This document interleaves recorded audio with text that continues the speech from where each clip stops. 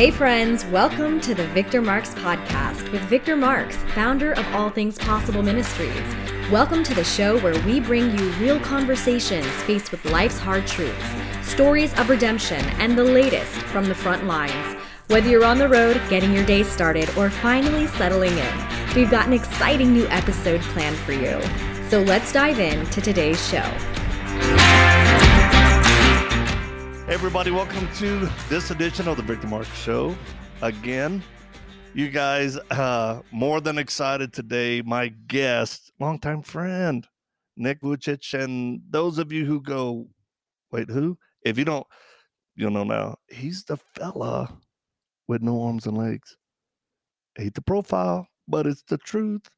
Although he's got a chicken wing. And I'm going to tell you something right now. It's going to be fun. Okay, now that if you refer the chicken little drumstick here, my little foot to the bottom left of my torso, then we were discussing before we actually got on air here, when was it that we actually met? So it's the chicken wing days, which would mean, and we're talking at least 10, 11 years then, because I kind of retired that little thing of that brand back then. So there you go. You were single back then. Yes, sir. And I remember we were praying. Amen. And boy, did God answer your prayers. Oh, he did. I married up just like you did. Just like I did. We can't wait to come here with the kids and just chill out with you. Victor, you and Eileen are, to me, one of the greatest couples that I've ever come across, who are the couple of action in the name of Jesus. Always asking the Holy Spirit to go ahead, behind you. I've met over 500,000 people. And that's no joke. And I hugged them all. My arms fell off. And it's been nothing but humbling to reconnect with you recently and to discover as well, concurrently, for both of us to like, hey, why is Nick and Victor and Eileen and Kanae connecting again? And for such a time as this, with such a really incredible new chapter in our lives and our ministry, and obviously a chapter in your life too, but nothing's slowing you guys down. Like, you guys are seriously, I can't wait for every person on planet Earth to know of your story and your testimony, because movies, books, everything that can be done, it's literally one of the most inspiring stories of instruments in God's hands that I'll ever come across. And so I just want to say, on behalf of the body of Christ, that was actioning things that the body of Christ collectively, structurally, doctrinally could never ever do otherwise. God bless you. Special forces for Jesus Christ, man.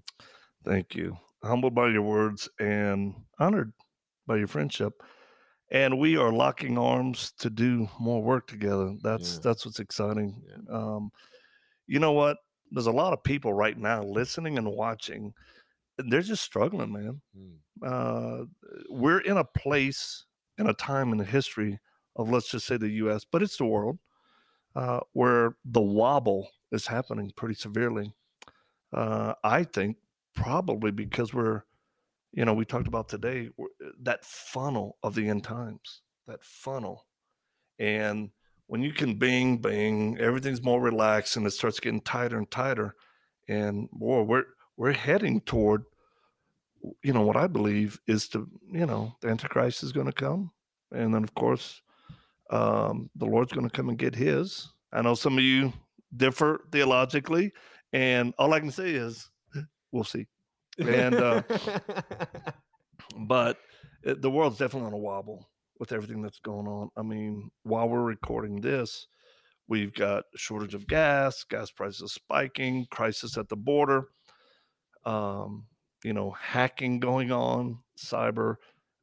It's right now the Palestinians and Israel are battling out Hamas, and it's nothing that should make people afraid, but it should be smelling sauce. What would you tell folks how to live, how to think? Because the battlefield's in our mind, right? I think a lot of people, first of all, have never been really connected to the present time of need in a body of Christ that is a body of Christ of action. And when I talk about the church, there are some fantastic churches that we, there are a couple phenomenal, faithful, amazing churches out there in the world, especially in America. But generally speaking, let's take, for instance, the disconnect of society and needs, where a lot of what you just said, whether it's 2020, whether it's any topic of 2020 whatsoever, or any topic that we could bring up, we could be easily be told that, well, that's a little political, Pharrell.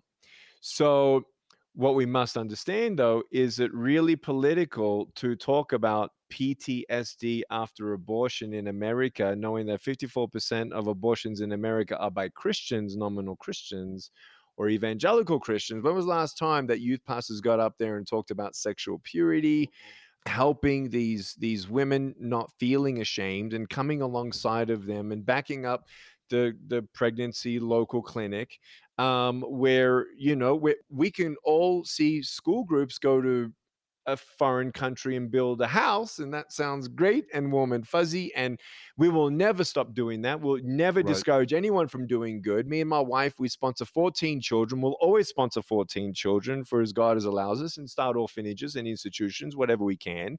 But just the disconnect here and the now in America, before we get to that, and the grand scale of what's happening in Revelations right in front of our eyes, as best as we can understand it by the grace of God. Why haven't we sent students from schools and youth groups to go out and feed more homeless people and go and pray in front of the gates of Planned Parenthood and teach them to watch documentaries like Uncle Tom, so they understand what this white supremacy accusation is, and watch documentaries called Reversing Roe, which really helps us understand, okay, yeah, as Christians, we're gonna go for pro-life. Yeah, we got a heartbeat bill. Yeah, we got pro-life bills going. Keep on going. Let's keep on going. Instead of understanding 2 Chronicles 7:14, when you repent and you forgive, you ask God for forgiveness of sins. It's not just asking for forgiveness. It's about stopping that sin. And when we truly repent from child sacrifice and abortion, and understanding that, it's like, wait a second, it's not about how many weeks of the fetus we can have before we say, yeah, that we're gonna chip away at that. Let's get closer and closer. No, abolish it, period. That conversation hasn't happened, which, you can't talk about that without talking about human trafficking, without then understanding that 25,000 minors crossed the border in the last 17 weeks unaccompanied, that most of them are being human trafficked. I know, we were there. It feeds the machine. It feeds the machine. And you can't talk about, crisis pregnancies centers, not being resourced and really rounded to help these women. And you've got these human traffic, and it's pro-life. And then it's also understanding, what's the other one? Foster and adoption crisis. Right. I mean, this county don't speak to this county because this county has a surplus of parents that are waiting for children, and this one has no parents waiting, and there's a massive influx of these kids coming in. So it's foster care, the child welfare system, it's pro-life, and it's human trafficking, which then involves the church to talk about something, take the microphone and say, young kids, can you keep your pants on? So we cut abortion by half? Wow, that hasn't been talked about. Let alone now the end of days, where not only do we have 300,000 churches not picking up 500,000 kids of foster care and adoption, but we don't even know what's going on. Where's the direction? Are we just like, let's just pray. Yeah. And let's just pray. Yep. And let's just pray. Well, what are you doing? Yeah. And that's the challenge. Where can you be the hands and feet of God in action, to understand that if God can use a man without arms and legs to be his hands and feet, and a general in the army to stand in front of the gates of hell and redirecting traffic, as someone, two people of many who stand in front of the gates of hell and redirect traffic, we understand how hot it gets. And if your life ain't hot and your kitchen's kind of cool, maybe you're not standing in the right place. And maybe you're not saying the right things from the pulpit. And so what we must understand is there are so many factors of what has happened in the domino effect of when the family fell apart in America, and the domino effect of that, wherein we need to learn not to be allergic to political stuff. It's not political. It's humanitarian disaster. Yeah. It's Jesus stuff. Yeah. What would Jesus do? And what would Jesus say to the 300,000 churches that have $500 billion worth of debt for buildings that were half empty in 2020, yet we have 500,000 kids waiting for a loving home? Are we really the hands and feet of Jesus? Ouch. And then here we are. We got an author, Jimmy Evans, a great author from Gateway Church, my home church. Love Pastor Robert Morris. And he did this book called Tipping Point. And it unfolds and unpackages, especially for anyone of all ages, how do we put this together? And another pastor teaching, Pastor Jack Hibbs, watch his happening now since January 2020, where he talks about Iran, and he talks about Turkey, and he talks about Russia 14 months ago. And guess what just happened this week? Bam. So we really got to understand that we are coming closer than ever. And we must understand that the Bible says, plan your life in a way that you're about to go home today, but live also 1,000 years. So live today as if this is your last day, yet plan it as if you're living for 1,000 years. So I'm doing that. We will not be depending on grocery stores within 12 months. My family will be truly off the grid. Electricity, water, food. Done. I hate seeing grocery stores that are empty and then me telling my wife, sorry, there was no milk. We're going to have our own freaking goats. Goat milk's better than milk from cows, by the way. Triple the price for a reason. But I'm just saying, God's given us wisdom and power to not overcome just the enemy, but to also be the remnant that will answer God's will as best as we can under his grace and mercy as the remnant that are not asleep. And Victor, you and I talked before we got here. We concluded that a whole new verbiage has to happen where, generally speaking, again, not all churches, but churches are not just asleep. They're in a coma. There's no doubt.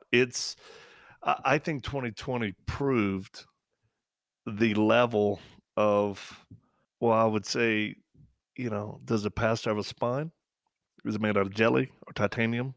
And, Jack Hibbs is a titanium spine. Rob McCoy, there's others. But how disappointing, but also it was an eye-opener. So many people were like, oh, my gosh, this pastor that I go to church, he's completely caved. Or the guy that I listen to on the radio has taken no position as we're seeing our country descend toward darkness. And you know what? We kind of chuckled because when we started going into Iraq and Syria and doing our work, recovering children or women from ISIS, developing safe houses and doing work, we really thought that when we would come back in between our times there, churches that we had known and spoken at for years, we thought that they would embrace us and go, my gosh, hey, we want to pray for you. We want to support you. Come share. Especially at the point where I prayed for an ISIS fighter who was an ISIS commander that had just got captured in front of us in the middle of battle in Mosul while we were getting a child, an orphan baby boy. Guess what? Churches didn't want me to come. Women didn't want my wife to come speak at their women's conferences again. And we were like, we're back for a while. We'd love to share what God is doing. It was too much. And that was smelling sauce for us to go, why would they not be excited about what God's doing in the midst of war and battle? What's interesting, and don't get us wrong, it's not about pointing a finger at anybody. My dad's a pastor that started 3 churches before he went to heaven, and I'm a PK, and I understand, but I understand that. We understand that. But reframe it from, I think 2020 really exposed the true disability of the church.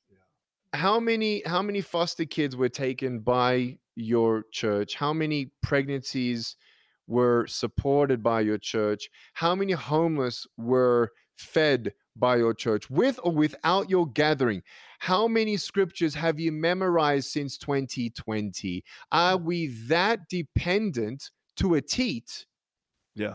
And unrighteously focused that our pastor is the only guy who can tell me what's going on and what I should say, what I shouldn't say, and what I should learn and what I shouldn't learn, and what I should accept and what I shouldn't accept. We have missed it. We've completely missed it since 04, 05. Generally speaking, again, the West watered down their youth group talks and the content to 45%, 55% entertainment, 20% water, and you hear F-bombs on the way out. They all know that so-and-so just slept with someone and no one's calling it out.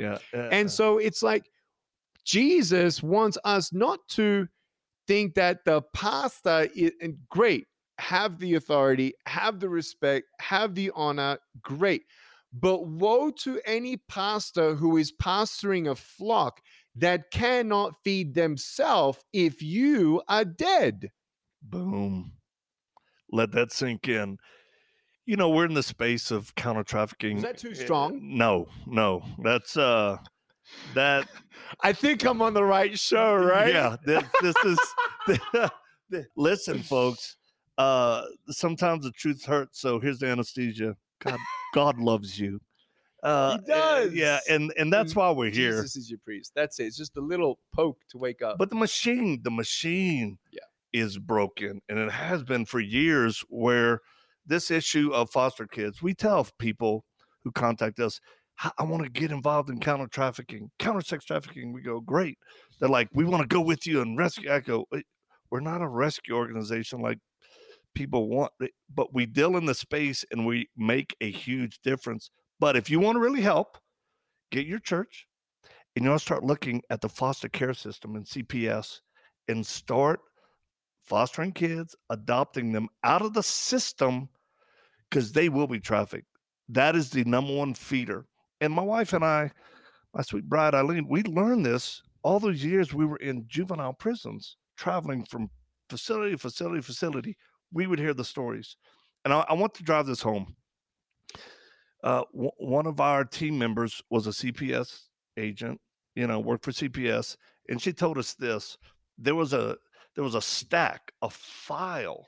Every file represented bad things going on in a foster care home. Kids are being abused or used or even trapped. A pile. The guy that was over it got mad one day. This was in her office, and he said, "I'm done. I can't do this. The whole system is so broken. I can't do it." He quit on the spot and walked out. The supervisor came in with this batch, took it, and filed it away like it had never been reported. No one ever followed up on that. And she told us this. She said, "Victor, CPS is beyond what you can imagine broken, and evil people are taking advantage of it." This is where the church needs to stop abdicating its authority, position, power, influence, and responsibility, and now insert itself. Stop thinking the government is going to take care of everything, and be the hands and feet of Christ. Faith and action. Without it, these works are dead. Here's the classic example. This is fresh, hot off the press. I went down with Uncommon Giving, our company. I'm the chief generosity officer. We heard that the governor of Arizona, he called it a state of emergency, okay, as 2,000 unaccompanied minors crossed the border in Yuma over the last 17 weeks. We went there. The food bank was told that they got to close down because of COVID. The Army said no way, because 25% of Yuma depend on that food bank. And we saw this first-class facility, which is Arizona Child and Family Advocacy Network, okay? And they're incredible. They got 24 centers. Now, they're not government funded. They're donor funded. You want to know why? Because the way that most government systems are funded is absolutely dysfunctional. In fact, so much so that I got now Arizona talking to Oklahoma over there for the chief of human protection services in Oklahoma, and they're like, oh my God, we got to do it this way. When you think of all the trauma of sexual abuse, domestic violence of these kids, do you know that out of Arizona, that child has to tell their story of victimization 4 or 5 times and wait 4 or 5 months before they actually know what's going to happen to the person that's still in their life and if they're going to be punished for the domestic violence? These guys put people behind prison in 7 days, and they said that's impossible. They said no. They said when it's privately funded, you do it in a streamline where you have the DCS right there. You have the justice right there. It's a one-stream process, and they've reverse engineered in a way that the child only has to share their traumatized, tragic, audacious, ridiculous experience in their life that'll be altering once. Just that alone, they're like, oh, wow. You can't depend on, we're smart. We have amazing, intellectually creative entrepreneurs for kingdom-mindedness. And it's going to be us who reverse engineer foster and adoption. It's us. We are the answer that the government can't be in because they're too slow. Yeah. However, Victor, I'm going to say this. Some churches will be part of the remnant.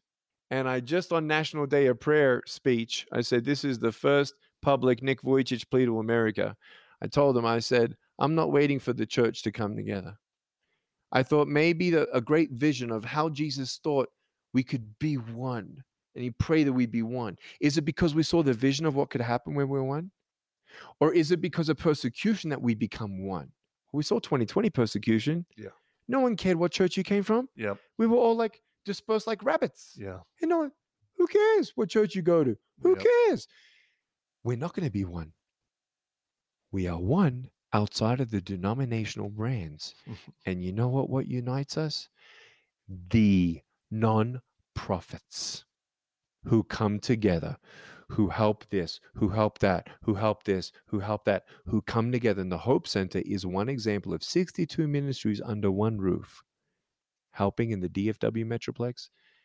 I am calling upon you to support nonprofits, whether your church knows them or not.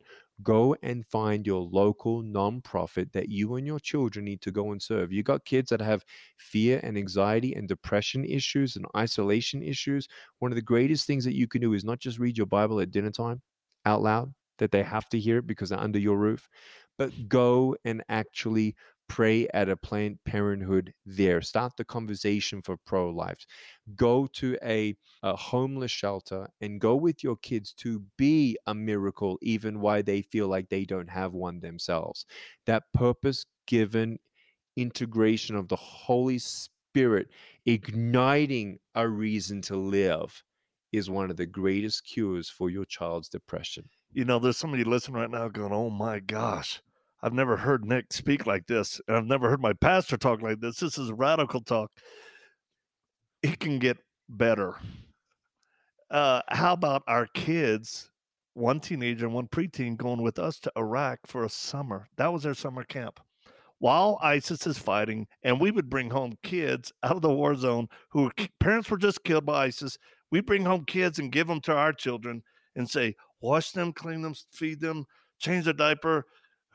Mom and Dad got to go to bed. We're exhausted. Other team members. It can be worse, kids. Tell your teenagers it could be worse. Start doing what you can where you are. Because when you give a kid a mission and a purpose in life beyond just this completely inward look, it does cure a lot of ails. We've got so much more that we need to talk about.